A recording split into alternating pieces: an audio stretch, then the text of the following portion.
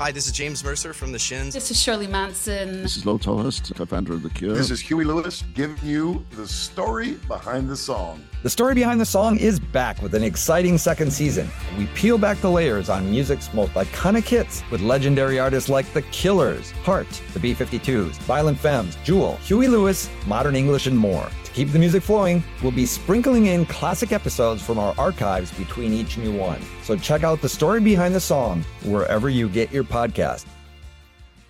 What's the easiest choice you can make? Window instead of middle seat? Picking a vendor who sends a great gift basket? Outsourcing business tasks you hate? What about selling with Shopify?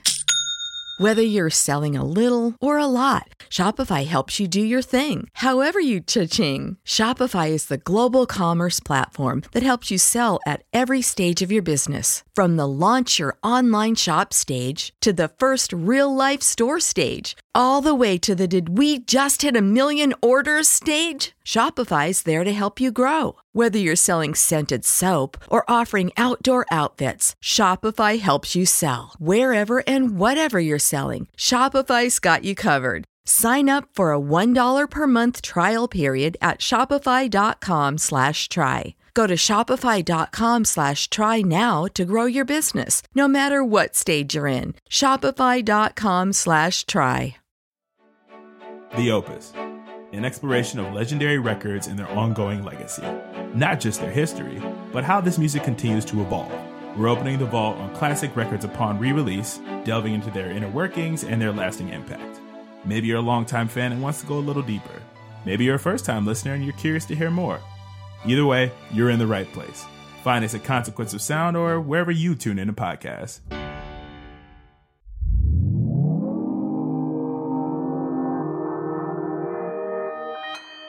Consequence Podcast Network.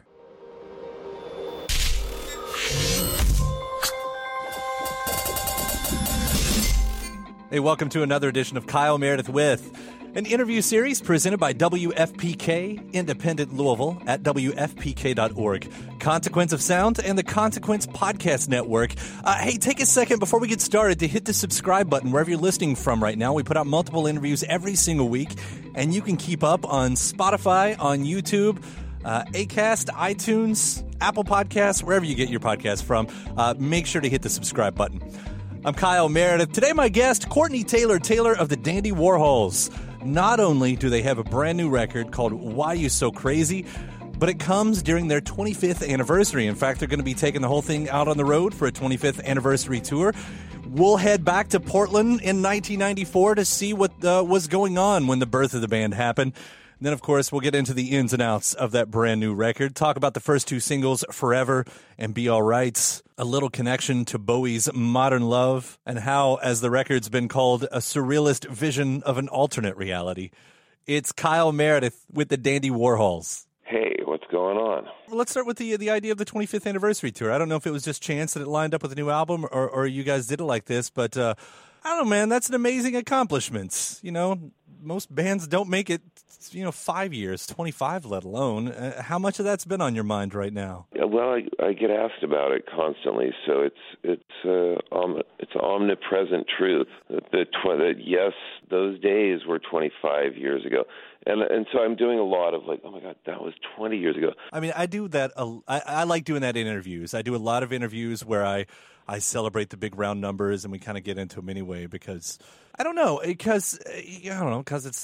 music nerd and I want to know all about that stuff anyway, but it's a nice time to time travel safely, I suppose. Yeah, we did a lot of that one in New York, and I happen to be reading a book about New York in the 80s right now where it was very bleak, and it still was in the end of the 90s. It was a really bleak place. So things like that are really fun to like, God, I haven't thought about that in a long time.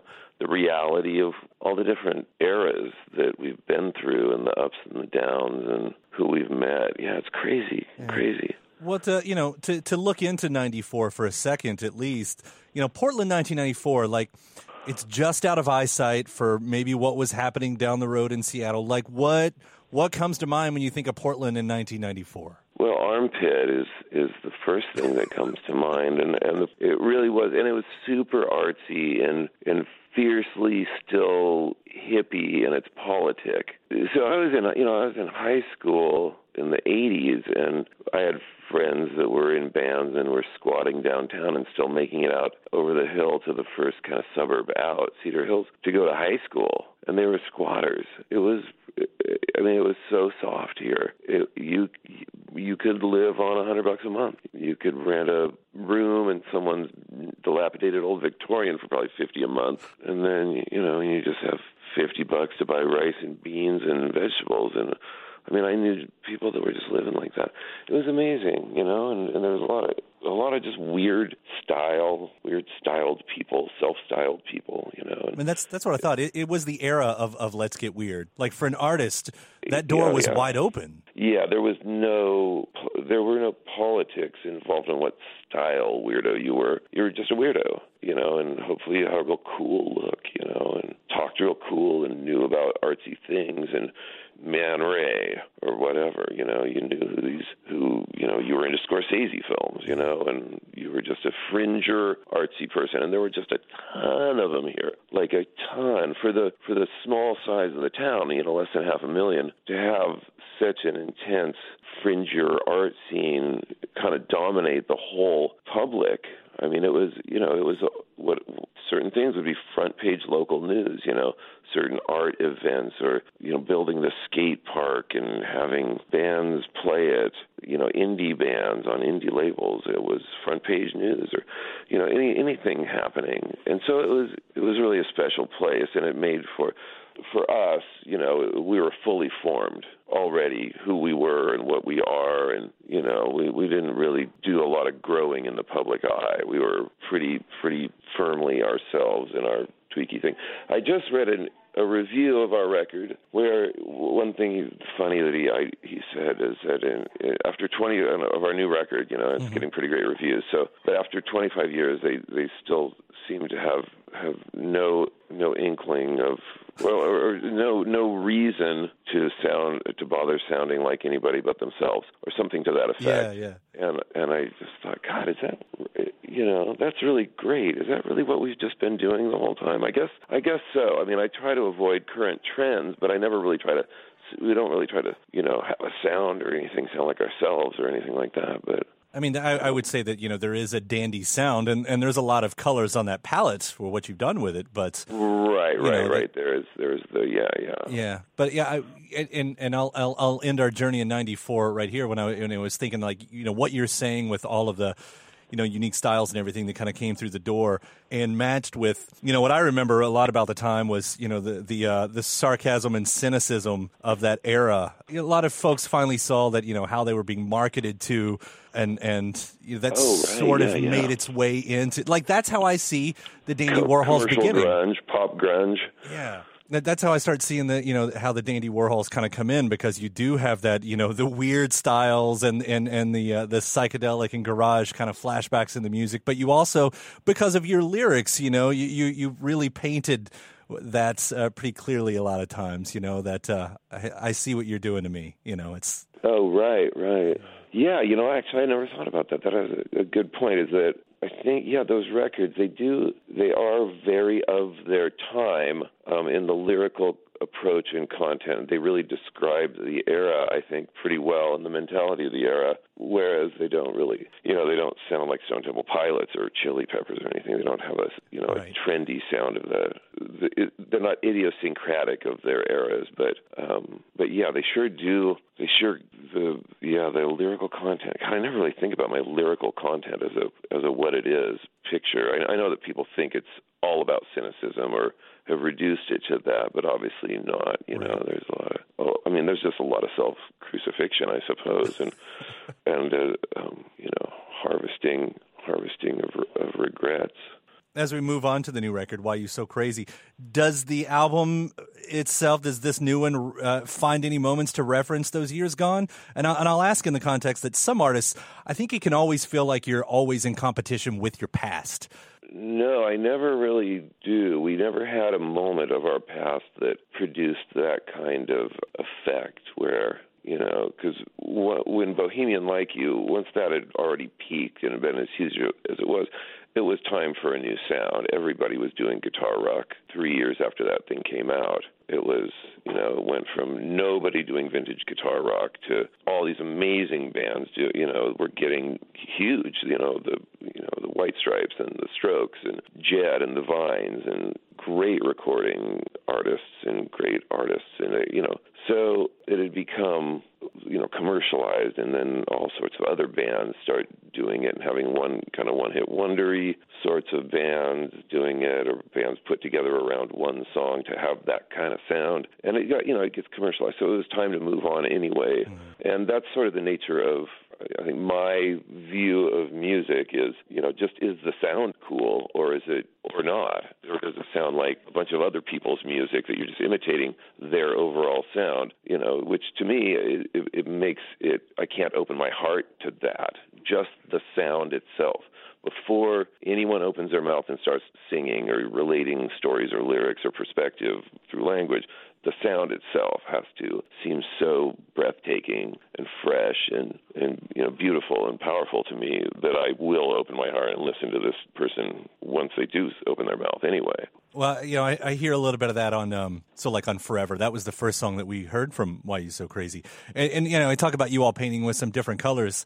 And maybe it's because once you tie music to a visual, like the music video, and I think, because there is a ghostly quality to what's going on musically in that song right there. Mm-hmm.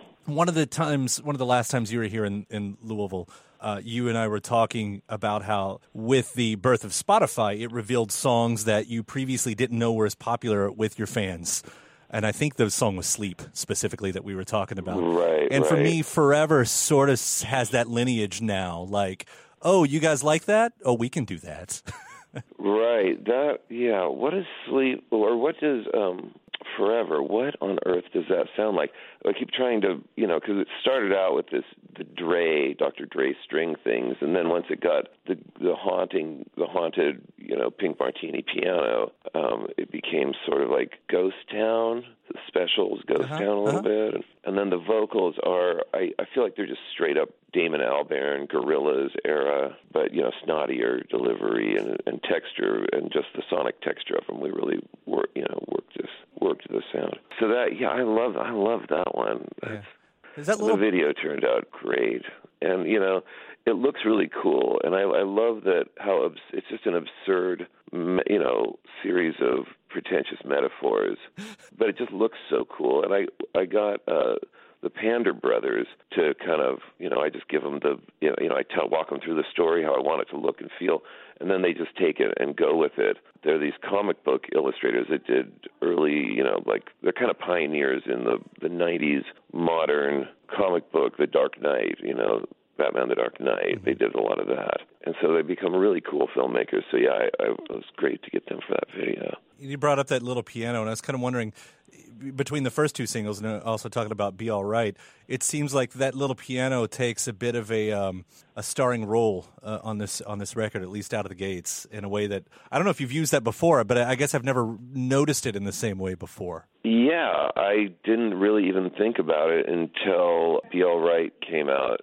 And actually, the video, I was watching that and getting that 360 thing to work, and then I went, oh, right, the two piano songs came out first, so it actually just looks like that's our kind of our hook. Is it's a big piano record, but I think that's the only piano on the record.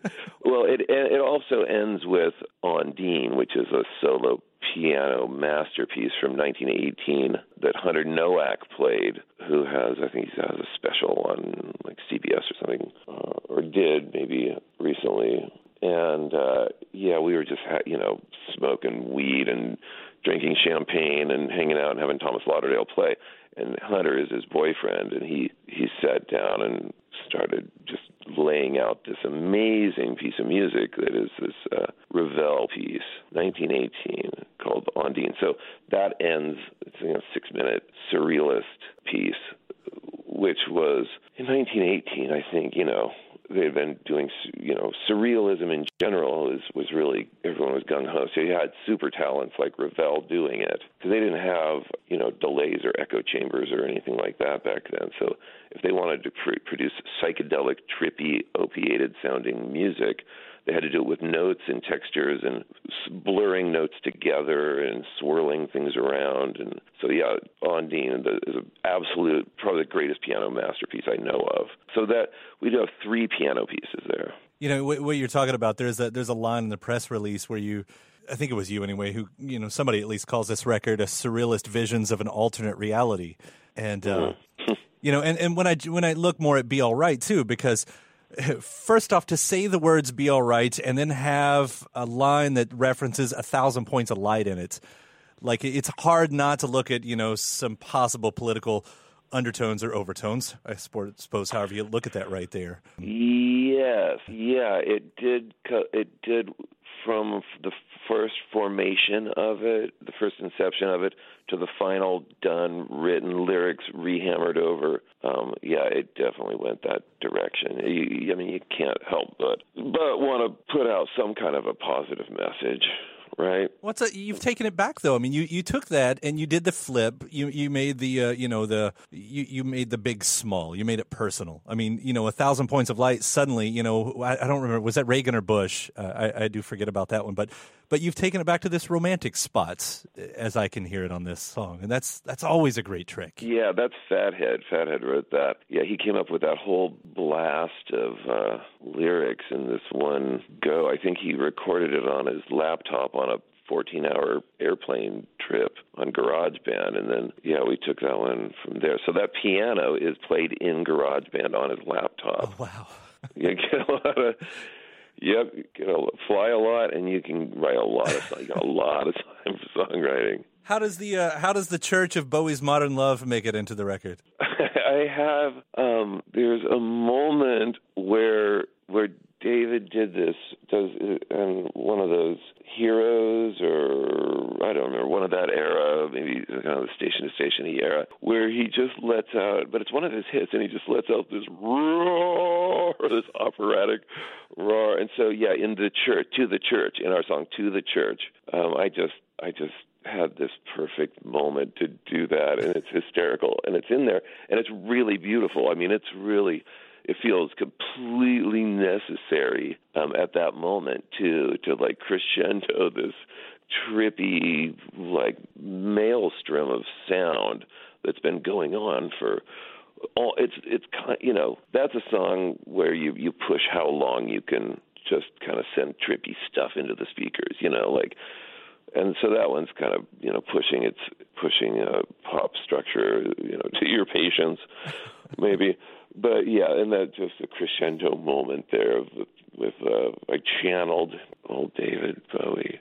God, it's great. I love this record so much. I just listen to it all the time. I just put my fat headphones on and I just crank it up in bong major, and it just it's like everything: salvation, open-mindedness, redemption, love, loss. It's just everything's in there for me. It's sonically just like the best work we've ever done. It's just such a freaky and emotionally and powerful experience, but it's tweaky and clattery and rich, and it's something else, man. I mean, there's not been a Dandy Warhol's record that I've ever disliked, ever. I love what you all do every single time, and this one's been an exciting first listen. Oh, great, man. Yeah, I appreciate it, man. Thanks for give me the ins and outs of it all.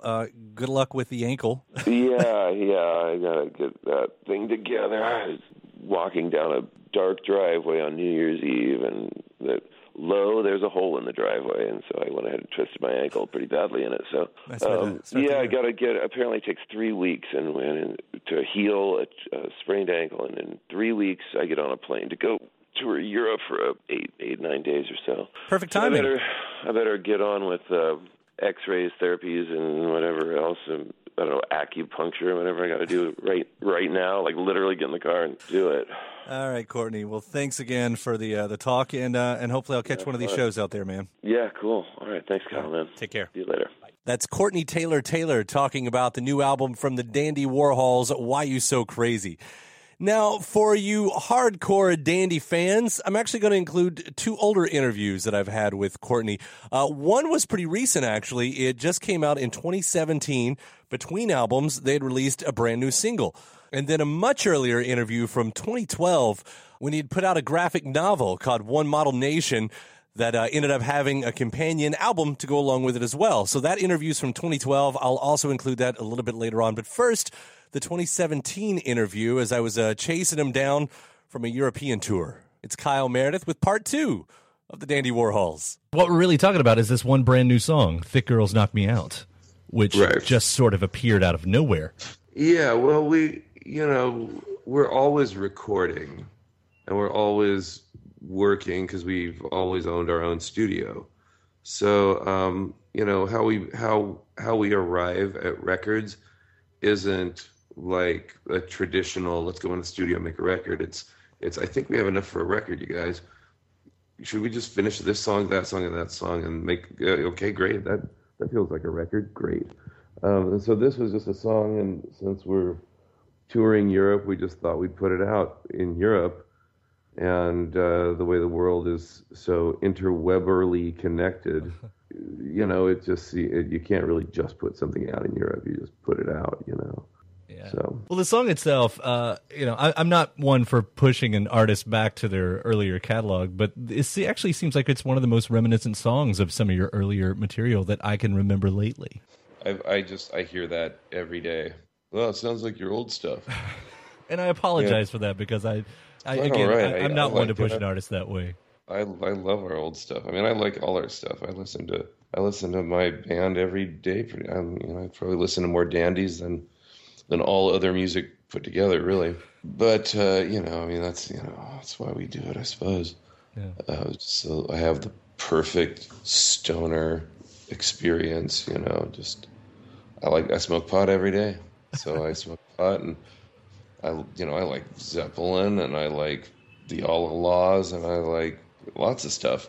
But I listen to more of us, because it is my perfect stoner trip.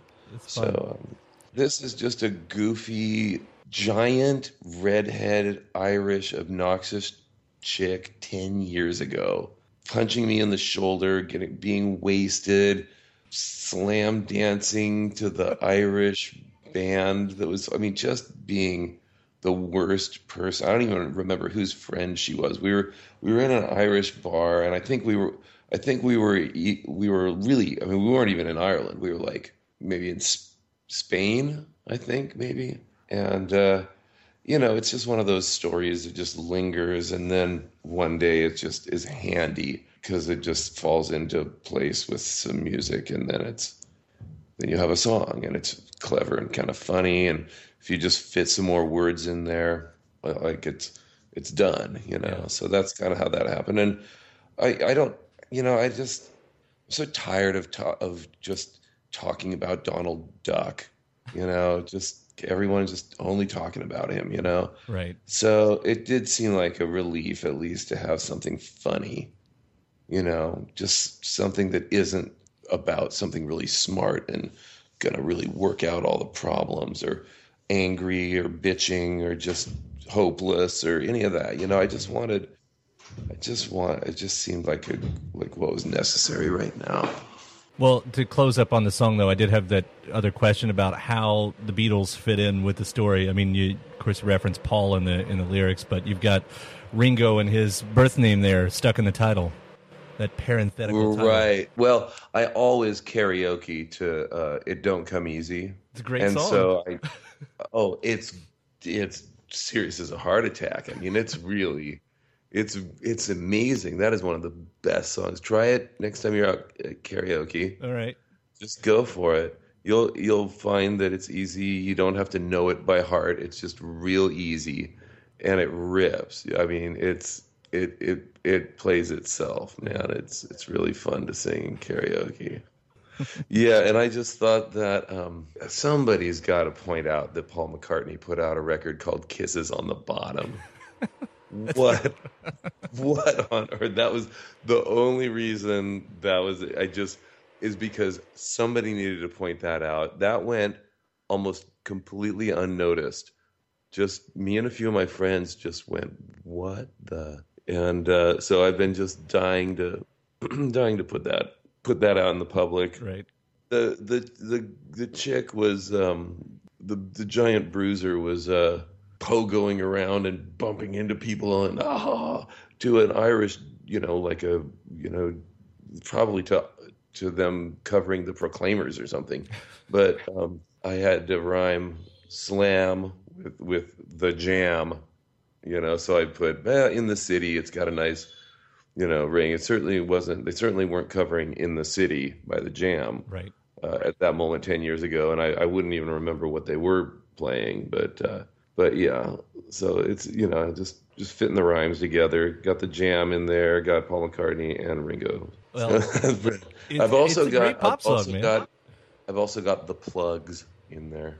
I missed that. Red Eye Number 9 is by the Plugs. That was just so I could get Sparky, because electricians, for builders, they're called Sparky, and I was just putting something together with electricity in case anyone would catch the Plugs reference, and I had to rhyme it with Starkey. I mean, when we started this off, you almost kind of wrote the song off like it's a goofy little song, but there's a lot going on in that. Like, that's not just something that had to have fallen out of you. I mean, there's some it's intelligent a thought. lot of Yeah, it's like all good stupid things. They're smarter than they seem. As long as nobody pores over it as a piece of literature, as a precious piece of intellectual work, I think it'll be fine. Yeah. Well, buddy, I'll let you get on the bus there, but I appreciate you making this time for us. And I really love this song. We're going to be playing it a lot, and I can't wait to hear what else comes from you guys. So thanks. All right. It was good talking to you. Yeah, Kyle, man. I'm glad we finally did it. Yep, we finally did it. We'll do it on the next single, too. Man. Okay, cool. Sounds good. All right, take care. Cool, you too. Bye. Courtney Taylor from the Dandy Warhols. Again, that's from a 2017 interview. As I mentioned, there was a much earlier one that I recorded in 2012. It was the first time I'd ever spoken with Courtney, who had just put out a graphic novel a few years before that called One Model Nation. And then in 2012, he released a companion album to go along with it. So I'm going to include that interview here for you as well. It's Kyle Meredith with Courtney Taylor. So your latest project, One Model Nation, you've basically given life to this fictional band through a backstory and several levels of media. Mm-hmm. How did it come apart? What's the story on this whole thing? Oh, I guess it just sort of started out as a stoner idea. Hey, I know, what we should do. And then, and that was Donovan and I had come up with the main idea of this, German band that was involved on the same level, on the same kinds of things that in the late 90s hip-hop movies, drugs, guns, cops, mm-hmm. music. Mm-hmm. So somehow we had discovered very quickly in our conversation that we were both, as young teens, really into the German kind of late 70s, early 80s art scene, the Nina Hagen and, Bowie and Iggy being there making records and all the things that Sprockets thought was funny, mm-hmm. we didn't think was funny. We thought it was really cool. So, between Neu and Kraftwerk and just all sorts of things, Nitzer Ebb, and there's all sorts of stuff thrown in there. Gary Newman, mm-hmm. Came up with the the idea, and then it just seemed like fun, and it never stopped being fun. And then after a while, Donovan then had a kid. He and his wife had a kid, and then so he kind of dropped out. And I sent the script to a friend of mine who's a very famous filmmaker, and pretty much a perfect filmmaker. filmmaker of about any style. And he has not called me back since, and that was like 10 years ago. All right. So that's how bad that was. So I just kind of tore it down, took it on as my own sort of jet lag, wide awake, popping up at wide awake at 3 a.m, kind of thing to do, and just made it very serious. I also kind of made a hyperspatial timeline and geography for Germany. So it's not really either Germany, neither east nor west, and it's just sort of whatever I needed of both or either. And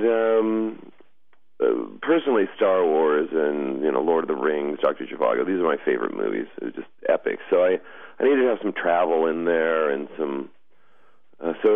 They go to London. They end up in Bavaria. The main guy does, and there's Amsterdam in there, and so there's some travel and some movement. I also condensed the 10 or 12 years of German politic 70s, late 60s history into 3 months. Right. And then I have the band disappear. The big picture. I invented a German art noise band that disappeared in 1978. And that was a good idea, so that if this thing caught on, which for some reason it is, I didn't think there'd be that much interest in a fictional German art noise band that disappeared 30 years ago or whatever. But I won't have to. It cannot become another entire job because the band is gone. They can't go on tour. Right. So great. And I certainly, if the thing got huge, and if a movie comes out and it gets a big sort of funsy people that like these kind of brain teasy sorts of things end up becoming real fans, so that we can sell out Madison Square Garden as our first show, then I'll go on tour, I think. Sure. And there you go. I mean, it's all in there. It's not the first time, though, by far, I guess, that, there hasn't been the fictional band. And I was trying to think of some of those, or even, kind of band changes the world type of movies. Gorillaz, the latest, and that did take off. I mean, I think Damon Albarn was saying that. What happened? The Gorillaz have a movie? Well, not a movie. I'm just saying that was supposed to be one single record. And now it's a tour. Whatever. That's like just a comic thing, right? They don't have stories or anything, right? They're just a band, right? That then they had someone draw a comic, sort of. What is that stuff? What is that? Is there a name for that style? Little monsters and things? I'm not sure. Yeah, it's a really cool thing. And do that tour? That they do tour, but it's just at first I think it was holographic images or just big screens, but now it's just Damon Albarn and whoever else is guesting on the record playing the songs live. Do they show the creatures? Or? Yeah, I think they're all built into screens behind them. Right. Yeah, that just seems like a kind of clearly they could get something going a lot quicker than I could, and I think that's probably why our project is actually developed and has depth and has because we couldn't get anything going. Right. I was thick into the Dandy Warhols thing, and anyone I described this project to thought it was cute, and I got a little pat on the head and a little slap on the butt, and go have fun. I know, get back there and Dandy Warhol it up. See you in Spain or whatever, the Gorillaz thing, I don't know. That's kind of it's a music project that then they sort of had half an idea for the other part of it. But they really should be making movies and things.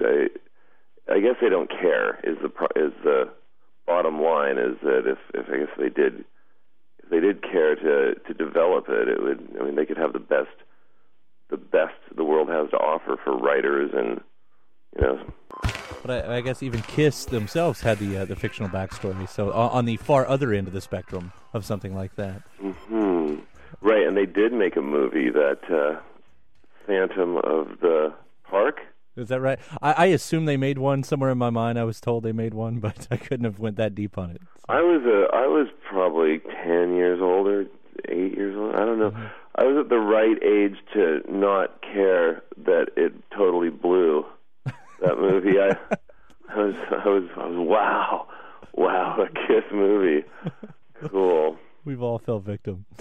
You had mentioned, so you picked this post-World War II era Germany, which plenty has been written about. To develop this, do you just know all the politics and the history at this point, or did you have to do extra research? Donovan actually just got into it. I only cared really about the music and the art scene. Mm-hmm. That was my thing. And then Donovan started unearthing all this stuff about the Baader Meinhof gang, and I mean, if plenty has been written about it, I sure have never seen any of it, or had never seen any of it until Donovan started finding. I had no idea, never heard of it. Heard of the Baader Meinhof gang. I didn't know anything about post-war politics in Germany, except that they were a destitute nation, and I don't know what. And then something, and now they're not. But talk about phenomenally interesting. They were a completely destitute and bankrupt nation after the war, utterly destroyed, and within 25 years they became the richest nation on earth. Are they? They were by 1972, 73. No, I didn't know that.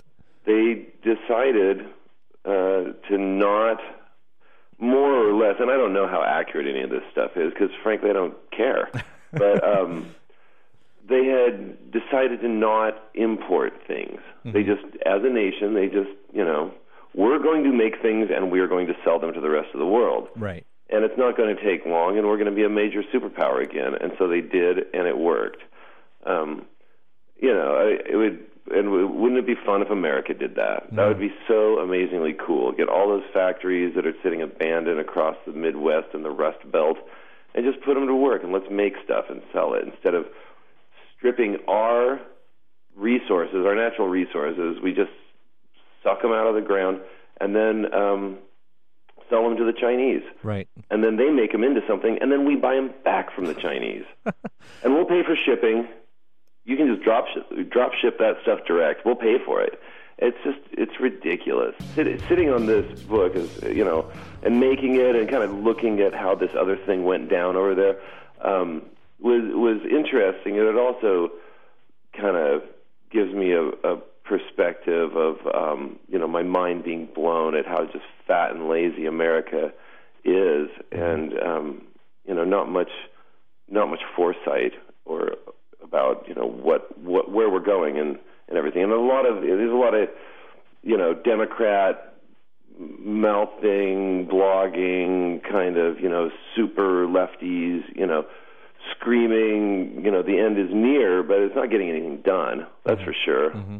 All they're doing is hyping each other up and, and a lot of correcting each other on blog sites. But, it's an interesting thing that it happened, and it sure makes for an amazing setting for an art project, Sure. And even can it change? Does it take an entire cultural meme at this point to make anything change? Yeah. I'm just surprised that after, we crushed Germany, how often in history has it happened that somebody goes in, absolutely crushes a nation, and then just leaves them alone? Yeah. Obviously, the Russians couldn't do it. They kind of, we're gonna just stay. No, you're not. We're just gonna stay here. No, you're not. No, you're not. Well, okay, we're just gonna stay here. Oh, okay, you can have there. Build a wall, East Berlin. There you go. Sure, and that's it. Russia, part of Russia. Yeah, it was pretty amazing that we anybody left that country, Germany, alone. We actually beat the hell out of them, and then rubbed their noses in their little dog do, and then we laughed. Yeah, as opposed to now, which we, supposedly win a war, I guess, but then just stay there for another 10 or 15 years. Oh God, we'd be in there strip mining and pulling out nickel and oil and you name it. We'd have them bent to the nosy grindstone for us. Right. At this point, we're so desperate for, Well, I guess when your government is actually a series of oil companies, war is a little different now. That's true. It's very, very true. Well, steering us back on path, I guess. Yeah, get me going. Get me started, and have fun editing. Are you kidding? Most of this will go up on the web as the unedit. That's the fun. This is the fun stuff. The other stuff you've talked about 1,000 times by this point. So. I sure have. It's really hard to keep talking about it because it's like, really? Do I even sound like I'm thrilled, or about these words in this order anymore? I don't know. You're holding it together well. You are. Thank you. Yeah, no problem. And one of the last things about One Model Nation, was it hard to create music then that was supposed to be from the past? No, absolutely not at all. We knew in our heads kind of what the job description was. Mm-hmm. We don't want it to sound like it's from the 70s. We wanted it to sound like it could be, or it might be, or questionably would be. The thing is to make it as fresh as it would have sounded then. Right. Because if you listen to Kraftwerk or Can now, it doesn't sound that fresh. It sounds like really good, electro. Mm-hmm. And it does. There are telltale signs of its age. So if I would come downstairs, and we did it in my basement. Made that entire record in my basement studio in Washington. And I'd come downstairs and listen to what was going on, and letting the guys do, pretty much all the work, because I own a studio and I'm in it all the time. So it was a lot more fun for them. Mm-hmm. So I would come down, and if it wasn't sounding old enough or crusty enough, I would just, line up the bicycle frame and the iron chairs and the pots and pans, and I would start clanging on things, and then, okay, there, now it sounds old. So the Dandies, they hit, you guys had success early on, but it looks like as you've progressed in your own career, maybe it's less important to have that be-all hit that plays everywhere, and especially now with One Model Nation, it seems like it's even more about the art than about... it was just this off-the-cuff project. Well, you can't sit down and write a hit. Certainly the Dandy Warhols was never about... Well, we wouldn't know how to write a hit. We didn't even know what the hell we're doing. Right. The Dandy Warhols' prime directive was to make music that we wish somebody else was making, but they're not. Right. We just filled in gaps, and that's why we never had any hits. We did not have one hit in America. In 12 years or whatever, we were on Capitol Records, Major Money, the whole bit. We did not have one hit. Every record we put out flopped, and then got big a year and a half or 2 years later. So, I don't know why the Dandies are successful. We're still a band. We still have a career. We still have influence and juice in this world.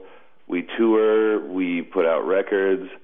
I guess we just have our own sound, and if you like it, there is no one else that you can go to get it. So once we have people kind of hooked on our, psychically, kind of unique and emotionally, pretty clear and potent trip, there, you're kind of in for life. Mm-hmm. Mm-hmm. And so that's how that worked out. And I definitely had a few hits, like in Norway or Greece or Australia, mm-hmm. And then a couple big ones in the UK. Those also were failures when they were released, laughed at and patted on the head and a little slap on the bottom and off you go. Yeah. That's cute. Yeah. But nobody listens to that kind of music. And then a year and a half later, whoa, re-release, woo, huge hit. And so, hits are accidental in my world. Right. I have no control over it. And One Model Nation right now is one of our songs, Transmission or East Berlin, is number 3 on the specialty radio chart in America. Number 3 in the specialty radio. Like what? I have no idea how this world works. None. But I do know how studios work, and I know how I like music to feel, and that's kind of the way you should work. You know how you want it to feel, and then how you get there is nobody's business at all. You just start going, and if it doesn't feel like, and you keep working and carving and pulling this out and add this instead, and layer this and move that out to the side, and turn that part up, and then take a break, come back, and go, God, that feels exactly like I want it. That feels great.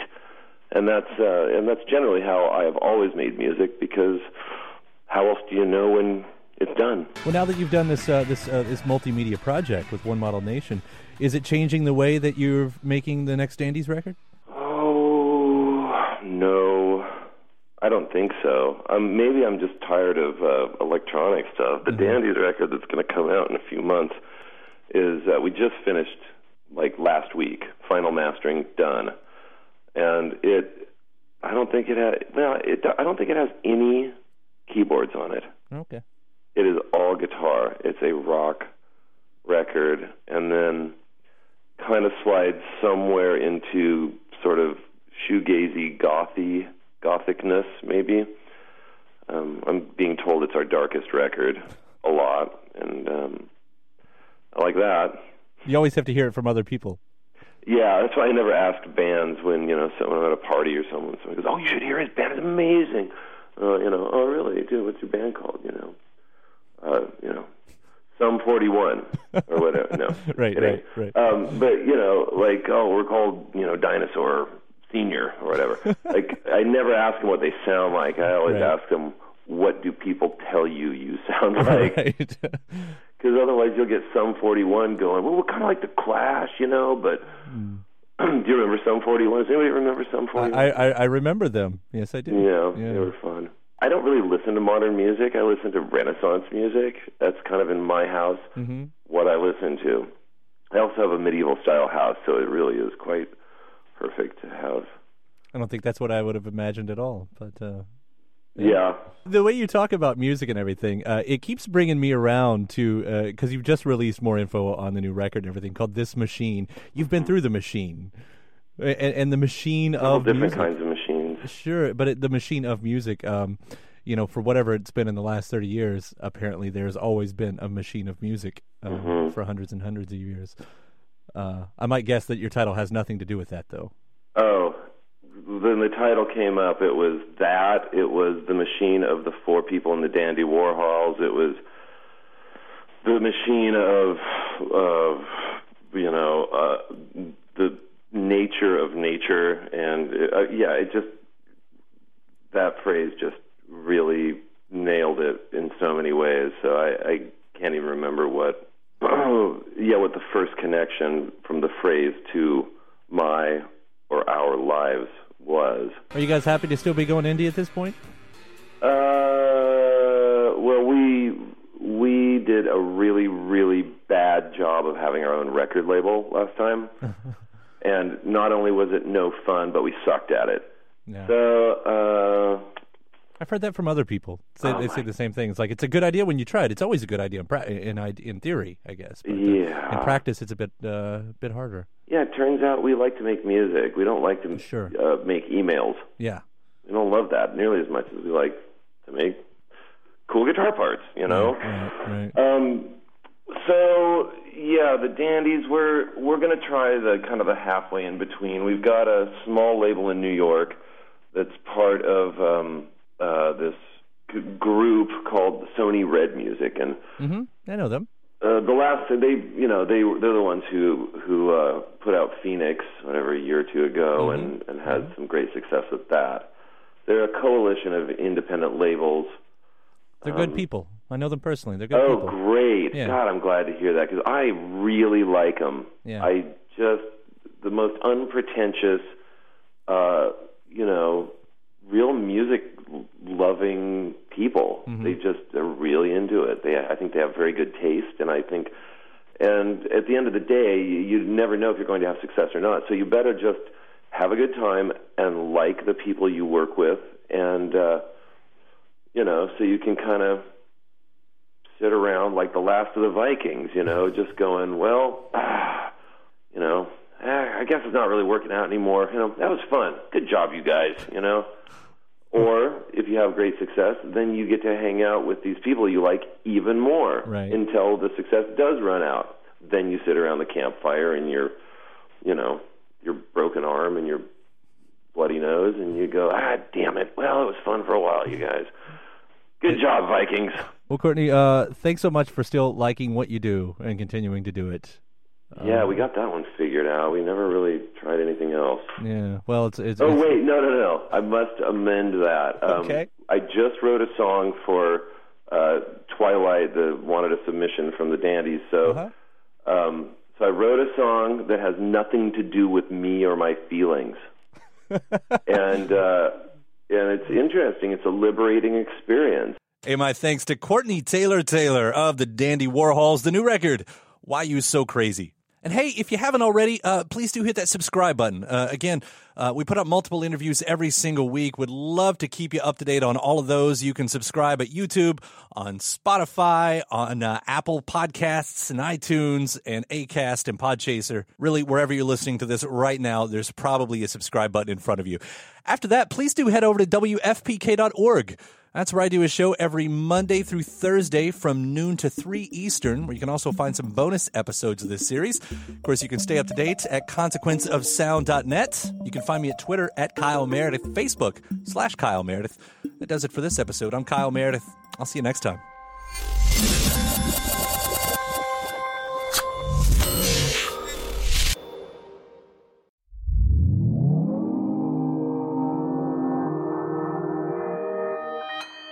Consequence Podcast Network. When you visit Arizona, time is measured in moments, not minutes. Like the moment your work stress disappears as you kayak through the canyons. Or the moment you discover the life-changing effects of prickly pear chocolate. But nothing beats the moment you see the Grand Canyon for the very first time. Visit a new state of mind. Learn more at hereyouareaz.com. When you visit Arizona, time is measured in moments, not minutes. Like the moment you see the Grand Canyon for the first time. Visit a new state of mind. Learn more at hereyouareaz.com.